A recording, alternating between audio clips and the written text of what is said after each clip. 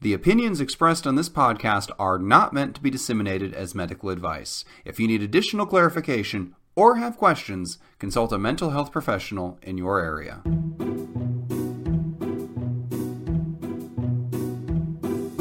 Hello, and welcome to 10 Minutes to Save Your Marriage, the podcast where a comedy writer, that's me, James Breakwell, and a psychologist, Steve Olivas. Sorry, I was coughing there for a minute. Hey, that's me, everybody. Try to solve your long-running relationship disputes in 10 minutes or less. How are you doing today, Steve?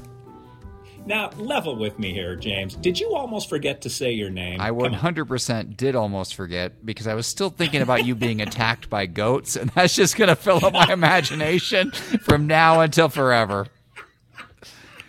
And if you don't know what he is referring to, listen to Wrong and Wronger or give it a watch this week. In the meantime, don't click off this podcast because we do have a listener question we were both excited and surprised to find, so let's go ahead and answer it.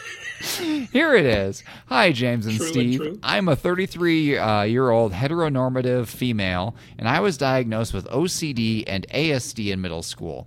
My tendency is to be hyper around new people, or if I haven't seen anyone for a while, and it's been exacerbated by the pandemic as I live by myself and until last week worked from home.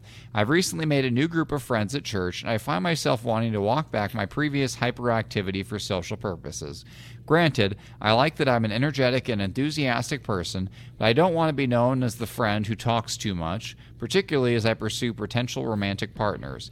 How do I, as a neurodivergent person, balance my natural tendencies with social norms? P.S. Even those closest to me say that I don't talk too much and that the right partner will love it about me, but I still get clinically anxious about it. All right, take it away, Steve.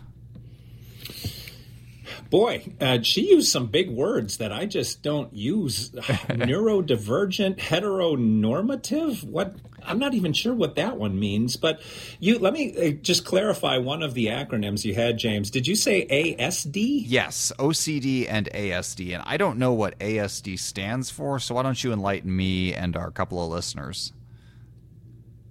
I have no idea. Oh, interesting. So...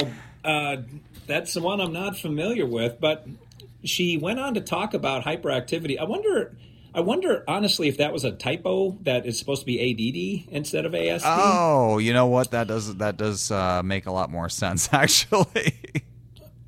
Okay, so she's talking about hyperactivity, and the OCD makes her nervous because she can't stop ruminating on she talks too much or she interrupts people, which is also common. But my advice to her is two things. One, so just a real quick trick that we teach kids who like blurt things out too often. A real quick trick is to create a log jam in your head just to slow the flow down a little bit. So what I recommend for kids to do is, and this can vary, but I'll give you the foundation first and then tell you the variants, that just before you do anything, say 1, 2 in your head. So it just gives your brain an extra step, an extra hurdle to get past before you blurt things out. We're trying to put a little spacer in between the light bulb going on and it flying out of the mouth. So inside the kid's head, I literally want the kid to be going 1, 2, look around, 1, 2, sit down, 1, 2, look up, 1, 2, stop, 1, 2, that 1, 2, that. Like I just want to create that little half a beat spacer in there. And I like 1, 2 because it's iambic and it has a little bounce to it. Like the kids can put it to music in their heads. You can literally put any 2 monosyllabic words or phonemes in there. It doesn't matter what you say. That's where I say you can vary this a little bit. Just say something that has a couple of syllables that has a little bounce to it before you do anything, and sort of train yourself to be doing that constantly internally. Give your brain something to do. Now, with regard to the OCD, if she's on medication for anxiety already, that's cool. If she's not, I would say OCD in a clinical sense is hard to get over by get past, get over, get through. I'm not sure what I'm trying to say there. It's hard to resolve on your own. Like it is a rough go. And there are specific programs that are designed to kind of long term take care of OCD specifically. But instead of letting her brain run with ruminating over, you talk too much, you talk too much, you talk too much, you talk too much. Have it instead, give it something else to ruminate on. The power of your brain, and part of anxiety can be quite beneficial in the workplace, is that you are vigilant to little things. You're probably pretty aware of like what's going on around you because your brain with that ADD and the OCD is open to not filtering very well. And in the workplace, that can be quite adaptive. Like you are a I dotter and a T crosser, and I'll bet your boss loves that.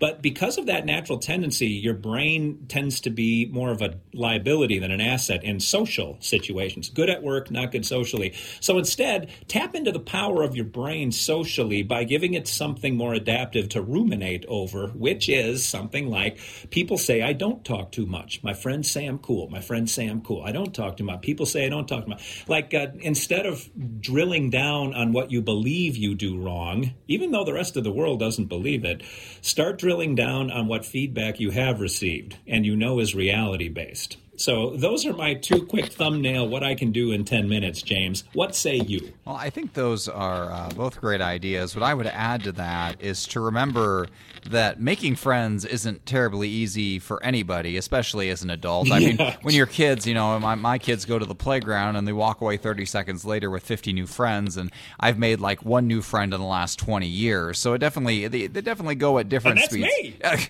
I don't know if I would put you in the friend zone, Steve. There's a very special zone for you, and it's not there. But I just a special corner in hell. Yes.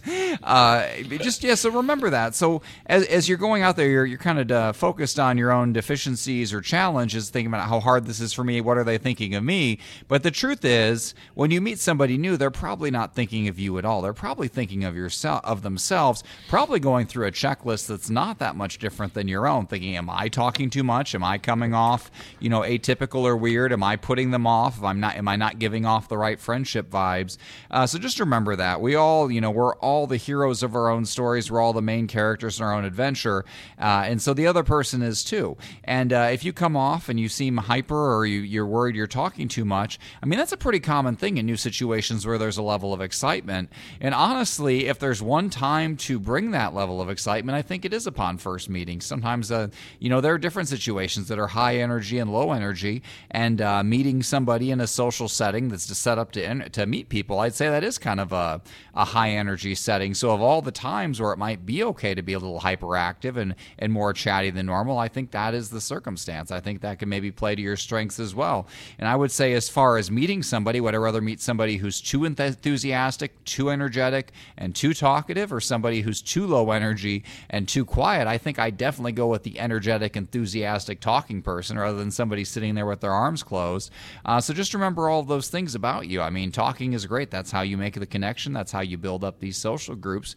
And I think that it's great that you're putting yourself out there to do that. I mean, there are a lot of people who at the age of 33 have just kind of given up, and they're like, all right, every year my friendship circle will come and be a little bit smaller until it's just me and my TV, and that's just how it's going to be. And I mean, there are times where I've kind of looked at my life like that as well, but anymore I'm trying to get out there more as well. So I think it's awesome that you're doing this. I think it's awesome that you're putting yourself out there and that you've recognized your own challenges and that you want to overcome them. So I think you are definitely moving in the right direction on that front. Any closing thoughts, Steve? Yeah, I was thinking when you were talking, because I rarely listen to you, James. So I've got a lot of time to think when I know you're blah, blah, blah. But I was thinking, when I go on stage, I always get pretty jacked on caffeine, because I find that when my synapses are firing fast, I'm much better at putting sentences together and being funny and making connections. I never understood how comedians can go on stage drunk. Oh. Like, I don't know how they function. Like, how does your brain work when it's moving through motor oil and peanut butter? But one of the things, the caveats to that is, if I'm interacting with the crowd before or after, I have to be hyper-focused on not interrupting and talking too much, because I know exactly what the writer is talking about.